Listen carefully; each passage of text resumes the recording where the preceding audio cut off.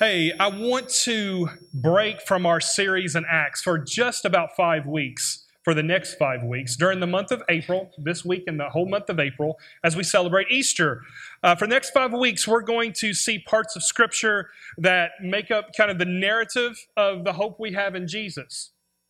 We're going to see today the reason why Jesus was crucified and condemned, one of the main reasons why he was crucified and condemned. We're going to look at Jesus' betrayal by his follower, by Judas, and we're going to look at his betrayal by Pilate. We're also going to be studying the crucifixion and the resurrection, and finally his ascension. So we're going to be in John chapter 10, verses 22 and 33 through 33. As you're turning there this morning, a little bit of context that during winter, a group of Jews approached Jesus outside of Solomon's colonnade during the Feast of Dedication, or what we know as Hanukkah. Hanukkah celebrates the Jews recovering Jerusalem during what was known as the Maccabean Revolt from the Seleucid Empire. If you were in my Daniel Sunday night study, you've probably heard about this a little bit before. The Jews that approached Jesus during Hanukkah demanded that Jesus tell them clearly whether he was the Messiah or not. After Jesus answered that he was the Messiah, their response was anger. And it was a desire to stone Jesus. And at all points in the Gospels, Jesus was always clear that he and the Father are one. So today, I want us to understand two main points. If we're going to take two big pictures from this morning, why Jesus was crucified is that one, Jesus claimed to be God, and two, Jesus was accused of blasphemy. That was the charge against him. So if you have a copy of God's Word, let's look up John chapter 10, verses 22 through 33. It says this: Then came the Feast of Dedication, or the Festival of Dedication at Jerusalem. It was winter, and verse 23, and Jesus was in the temple courts walking in Solomon's colonnade. The Jews who were there gathered around him, saying, "How long will you keep us in suspense? If you are the Messiah, tell us plainly." Jesus answered, "I did tell you, but you did not believe. The works I do in my Father's name testify about me, but you do not believe, because you are not my sheep." Verse 27 says, "My sheep listen to my voice. I know them, and they follow me. I give them eternal life, and they shall never perish. No one will snatch them out of my hand.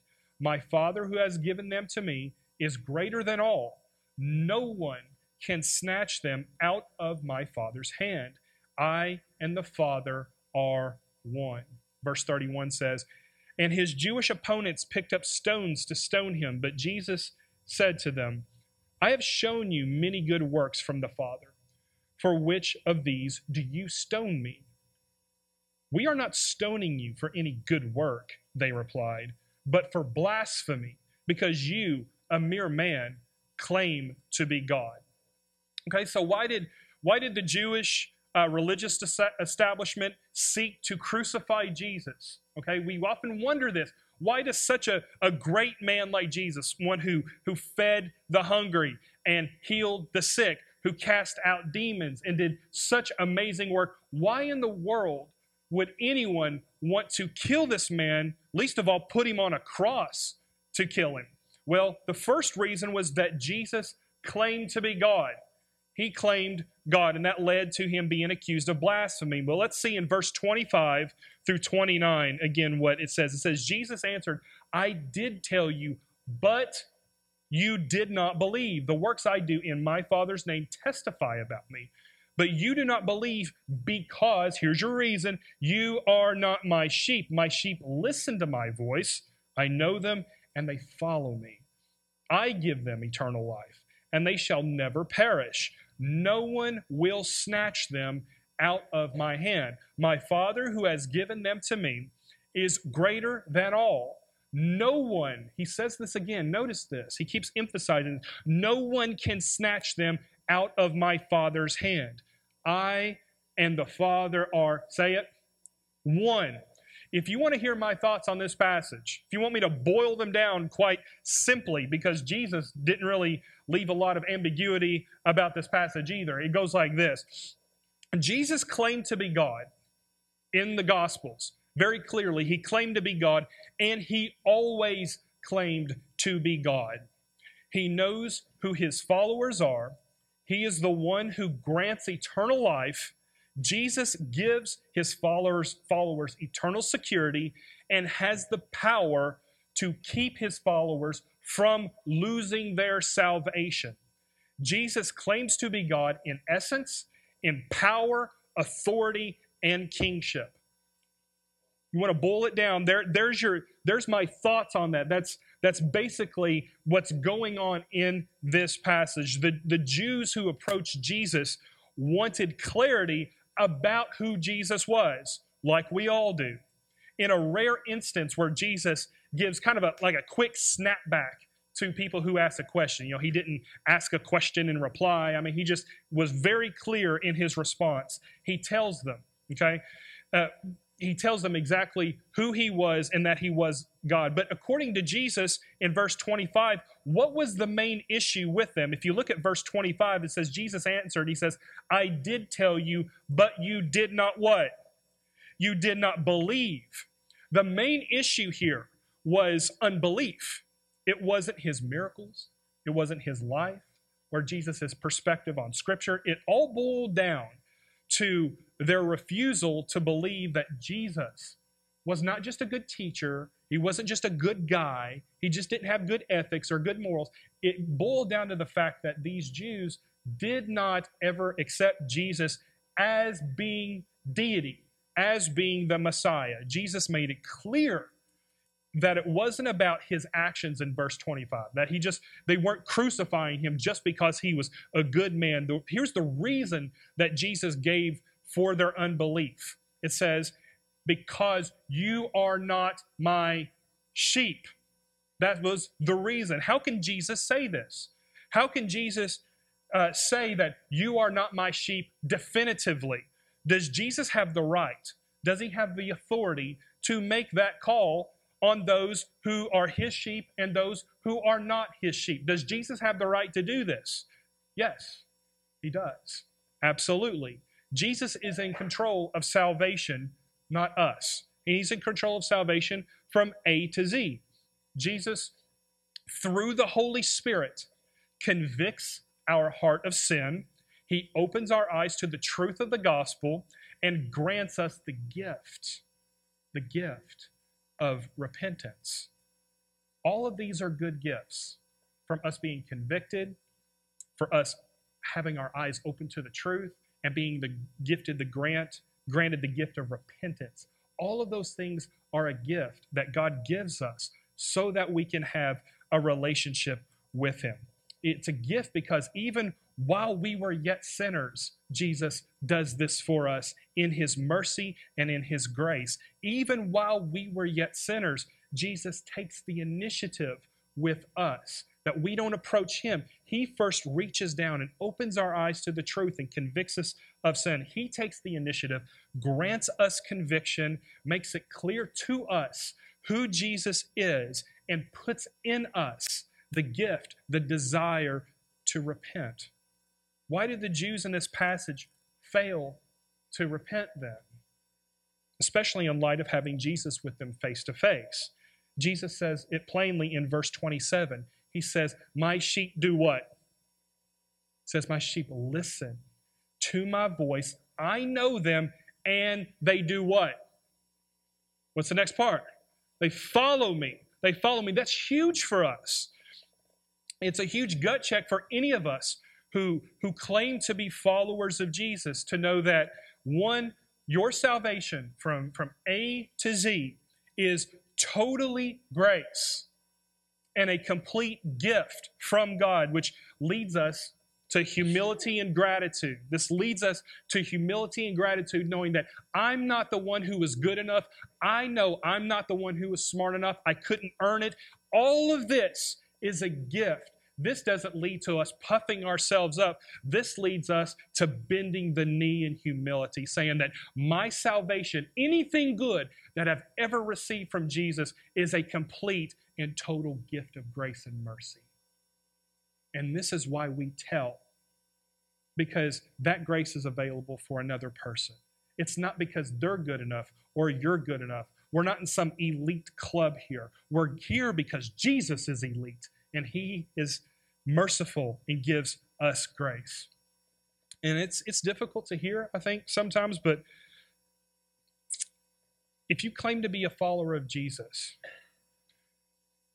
and have zero desire, though, to spend time with God or read his word or grow in him, then you might need to reevaluate your standing in Jesus. Because if we're not following Jesus, are we really committed followers of Christ? It says, my sheep listen to my voice. It happens, and then they what? Do. It's I hear, and then I do what he says. And I'm not saying there aren't occasional times of being spiritually dry. We've all had those and might have them often. But what I'm saying is if you may have walked an aisle decades ago, and if you have walked that aisle decades ago, but since then have had absolutely nothing to do with Jesus, could it be that you never really surrendered your life to Christ in the first place? Because when it says Jesus speaks, they listen, and then they follow. Notice in verse 28, Jesus says, he takes the initiative here and he puts himself at the center of this. Verse 28 says, I give. It's his actions to you, not the other way around. It's not something you obtain or earn or are the focus of when you are saved or even in your growth, by the way. Jesus does all of this in you. The Holy Spirit grants you the ability to grow in your faith. He says, I give them eternal life. This is Jesus's alone to give. And if Jesus says, I give them eternal life, he's saying he has the power of God himself, because God alone is the only one who has the power, authority, and right to give eternal life in the first place. Jesus just didn't have to come out and say, yes, I am God. It was implied in all of these things. It says, I give them eternal life. Well, there's only one who can do this. He was being very clear about who he was and his abilities as God to do whatever he wants to do, which is give salvation freely to whomever he pleases. I give them eternal life. And I love that because he follows it up with a promise. Listen to this promise he makes to you, believer, here. It says, I give them eternal life. Promise number one. Here's the next one. And they shall, if they're good boys and girls, not perish, right? Is that what it says? No, it just says, if you're in him, you shall what? Never. From right now to eternity in the future, you shall never perish. I think the song Amazing Grace says something to that effect. When we've been there, how long? 10,000 years. In what condition? Bright shining as the sun. We have no less days to sing his praise than what? When we had first begun. He says, I give them eternal life. And Jesus wasn't being, over the top here. He really meant eternal. When we've been there 1 billion years, it's as if we've been there just one day. This will go on for eternity. I give them eternal life, and they shall never perish. I love this part too. And no one, not you, not me, not your struggle, definitely not Satan, will be able to do what with them? Snatch them out of my hand. Why? Because Jesus has the authority here with salvation. This is why we claim, first of all, as Christians, but second of all, as Southern Baptists, in eternal security. If we are really in him, if we're really listening to the voice of Jesus, if we're really following, we truly believe, since Jesus is the one who controls salvation, that when Jesus says you have life, no one can take it from you, because it's not dependent upon you. It's dependent on whom? Jesus, and Jesus alone. Jesus isn't talking about statements about a possible reality or a could be true one day future event. When Jesus spoke these words, he was speaking in the current moment, in the now, about truths that will happen in the future and will always be true. Jesus is speaking about the future as if he is the one in total control, not only of the cosmos, but of the eternal destiny of his followers. Not only does Jesus have the authority to save and grant eternal life, but he has the power to enforce that claim as well. Notice at the end of verse 28. Notice at the end of verse 28 where Jesus says, no one, not your mom, not your dad, not your spouse, not Satan, not the entirety of hell, can snatch you out of his hand. Granted that you are his and that you're following the voice of Jesus. If I'm in control of my salvation, I would lose it hourly at best. Okay? This would be a moment-to-moment thing I would often do if I could lose my salvation.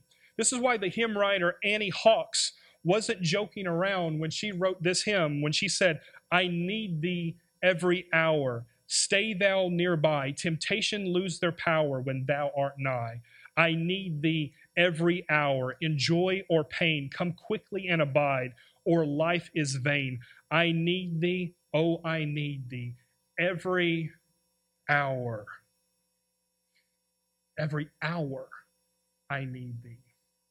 And that's just another poetic way of saying moment by moment, I need Jesus' sustaining work in my life. Because the moment he takes his hand off, if that were to ever happen, and it's all about me, I'm lost. Jesus is in control. Praise the Lord that Jesus holds our salvation in his hand. Praise the Lord that no one, not even you or me, can snatch us out of his hand. Praise the Lord that Jesus is the author and perfecter of our faith, because if not, friends, again, we're lost. Praise the Lord that Jesus and the Father are one. Which brings me to my next point. All this we've read up to this point, I think it's very clear that Jesus claimed to be God. The Jews did not accept that Jesus was the Messiah, and therefore they accused him of blasphemy, of claiming to be God and not really being God. They accused Jesus of blasphemy. Again, in verse 31, you can see where the Jews actually understood exactly what Jesus was saying. They didn't say, oh, he might mean something different. No, they understood exactly what Jesus was getting at by their response to him. It says in verse 31, again, his Jewish opponents, I think it's interesting it says it that way, picked up stones to do what? To stone him right there on the spot. But Jesus said to him, I've shown you many good works from the Father. For which of these do you stone me? We are not stoning you for any good work, they replied, but for blasphemy, because you, a mere man, claim to be God. Jesus' confession that I and the Father are one, it has echoes of what's called the Shema passage in Deuteronomy 6:4. And it says, Hear, O Israel, the Lord our God, the Lord is one. It's kind of like the basic confession of Judaism. Hear, O Israel, the Lord our God, the Lord is one. Just like we would say, Jesus is Lord, is the basic confession of Christianity, or that Jesus is the way, the truth, and the life is the basic confession of Christianity. The Jews hearing Jesus say, I and the Father are one, would have recognized the dots that Jesus was connecting when he said, I and the Father are one. So for years, the religious leaders believed and taught that the Messiah was going to be a liberating military commander, a commanding force to free the Jews from their Roman oppressors in a way that mirrored their liberation from Egypt. But when Jesus claimed to be the Messiah and didn't have any conquests under his belt or didn't have any military ambitions, but instead had ambitions to build a spiritual kingdom that included, of all people, the Gentiles. The Jews were very upset, and they accused Jesus of blasphemy. And the penalty for blasphemy was death. To the Jews in this verse, they knew exactly what Jesus was saying. There was no ambiguity in what Jesus claimed.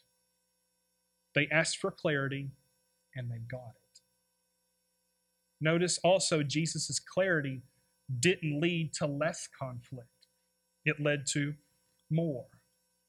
Times when we are clear about who we are in Jesus, it may have the potential to put us at odds with some in our culture, and definitely at odds with the narrative of our culture today. None of us in our right minds want conflict or to be at odds with other people about our faith. So we need to be clear in our hearts and in our minds about, first, who we are as believers, and two, what hills we're willing to die on regarding our faith. And my hills are few and very narrow. Here are the hills that I am willing to die on, big time. I'm willing to die on the hill of the deity of Jesus. I'll go toe-to-toe with that till the day I die, that Jesus really is God, that Jesus is the way, the truth, and the life, and that Scripture is our foundational standard of life and practice as humans. Those are the hills I'm going to die on. If these standards put me at odds with others, so be it. If this costs me future opportunity, so be it. These are the things that I've chosen, and hopefully you have too, but I want us to think together as individual and families, what are the things as our faith continues to put us at odds in some ways with the narrative of culture, what are the things that we as individuals and as families are willing to die on this hill? This is the thing that, come what may, this is where we stand. We can't control the actions of our neighbors or the cultural responses to our faith, but what is in our control when that happens is the tone we use, the attitude we use, the method and approach we use in sharing, as well as being smart and discerning regarding when and where to share. If you notice in verse 32, let's look at that real quick. Verse 32 says, "But Jesus said to them," so Jesus takes the initiative and speaks, "I have shown you many good works from the Father. For which of these do you stone me?" Verse 33, their response was, "We're not stoning you for any good work." You hear the sarcasm in that? "We're not stoning you for any good work," they replied, "but for blasphemy, because you, a mere man, claim to be God." Our loving actions are vital to us being Christians. They're essential to being believers. They're more than just getting our foot in the door with unbelievers. Our good actions are who we are as followers of Jesus. But ultimately, we are evaluated in our culture by what we really believe about those actions, what motivates those actions. Why are you doing what you're doing? And the Jews in this text this morning illustrate this truth perfectly. I'm sure they loved the good things Jesus did. No one said healing or feeding people was bad. I don't hear of anybody protesting Jesus feeding the 5,000 people on the side of the mountain. But the moment Jesus was clear about who he was, that's what got them into trouble. That's what got him into trouble. When he was clear about his theological convictions. You know, there's a quote that's often attributed to St. Francis of Assisi that says, "Preach the gospel always. If necessary, use words." I think we all understand kind of the sentiment behind that quote. You know, always live like a believer. You know, let your actions be gospel-driven as well. But I think that quote where it comes from a really good spot, it falls short in the respect that our loving actions alone, by themselves, you just put them in a box. Our loving actions alone aren't the gospel. They are the fruit of the gospel in our life. We are loving and kind, and we do things as a fruit of what's happened in our lives. Our motives, though, are theological, okay? Because good people, okay, who are lost can do loving things, and we also do loving things as well as Christians. What is the difference between that? Well, it's the theological claims that we make. Our motives are theological. We love people because we believe that all of humanity is made in the image of God. That is our baseline starting point, that you were made in the image of God. Therefore, you have unique worth, dignity, and value. What motivates us isn't just that they're just another person. That's a good thing, but it's not the deepest, most profound reason. We don't want another's temporary happiness or temporary alleviation of suffering. We want them to have all of those things and more on an eternal scale in Jesus. We don't want temporary happiness. We want your eternal happiness. We don't want your temporary security. We want your eternal security. So when the Jew says, we aren't stoning you for any good work, they weren't joking. And our culture would say the same about us. They would say, we're not mad at Southern Baptists because they build schools. We're not mad at Southern Baptists because they lift more people out of poverty and educate more women and girls worldwide than any other faith-based group. Our culture would never express anger with us because we give millions of dollars of free medical care and clothes to third world countries and even within our own country, or are the third leading disaster relief organization on the planet. That's not why they'd be upset with us as Southern Baptists. They won't stone us for good works. They'll, quote, stone us for our theological convictions, where we stand on Scripture, where we stand on the deity of Jesus, where we stand on the family. And this is where you and I, our families and our churches, have to have a sure footing, our firm foundation, and a clear conviction. We have to remain standing firm on the solid rock so that we can have the faithfulness and obedience to move forward in our culture. For Christ, he wasn't accused of being a, quote, bad guy at all, morally or ethically. He wasn't accused of being a bad person. He was accused of blasphemy. It was the primary reason the Jews sought to crucify Christ. It wasn't social reasons. It was theological reasons. We need to continue moving forward both in word and in deed. Be clear about what we do, but be clear about why we do what we do and in whose name that we do it. It was his stance that set the stage for what brought God the most glory through Jesus. Without this clear truth that Jesus really was the Son of God, and that we believe this too today, his betrayal and his time before Pilate may have looked very different. A mere man who wasn't God, who really didn't believe what he claimed, would have buckled. He certainly wouldn't have faced the cross. But Jesus, because he was God incarnate, faced all of these things. Jesus' deity is why Jesus is no longer in the grave, friends.